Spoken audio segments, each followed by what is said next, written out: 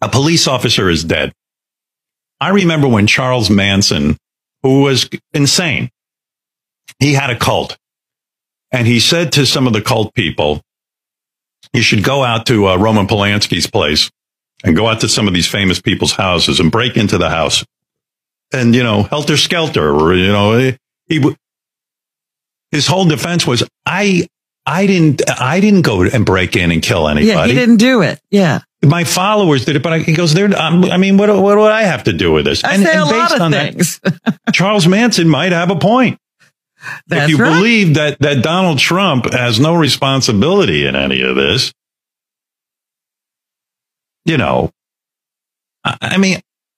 it's the same exact thing.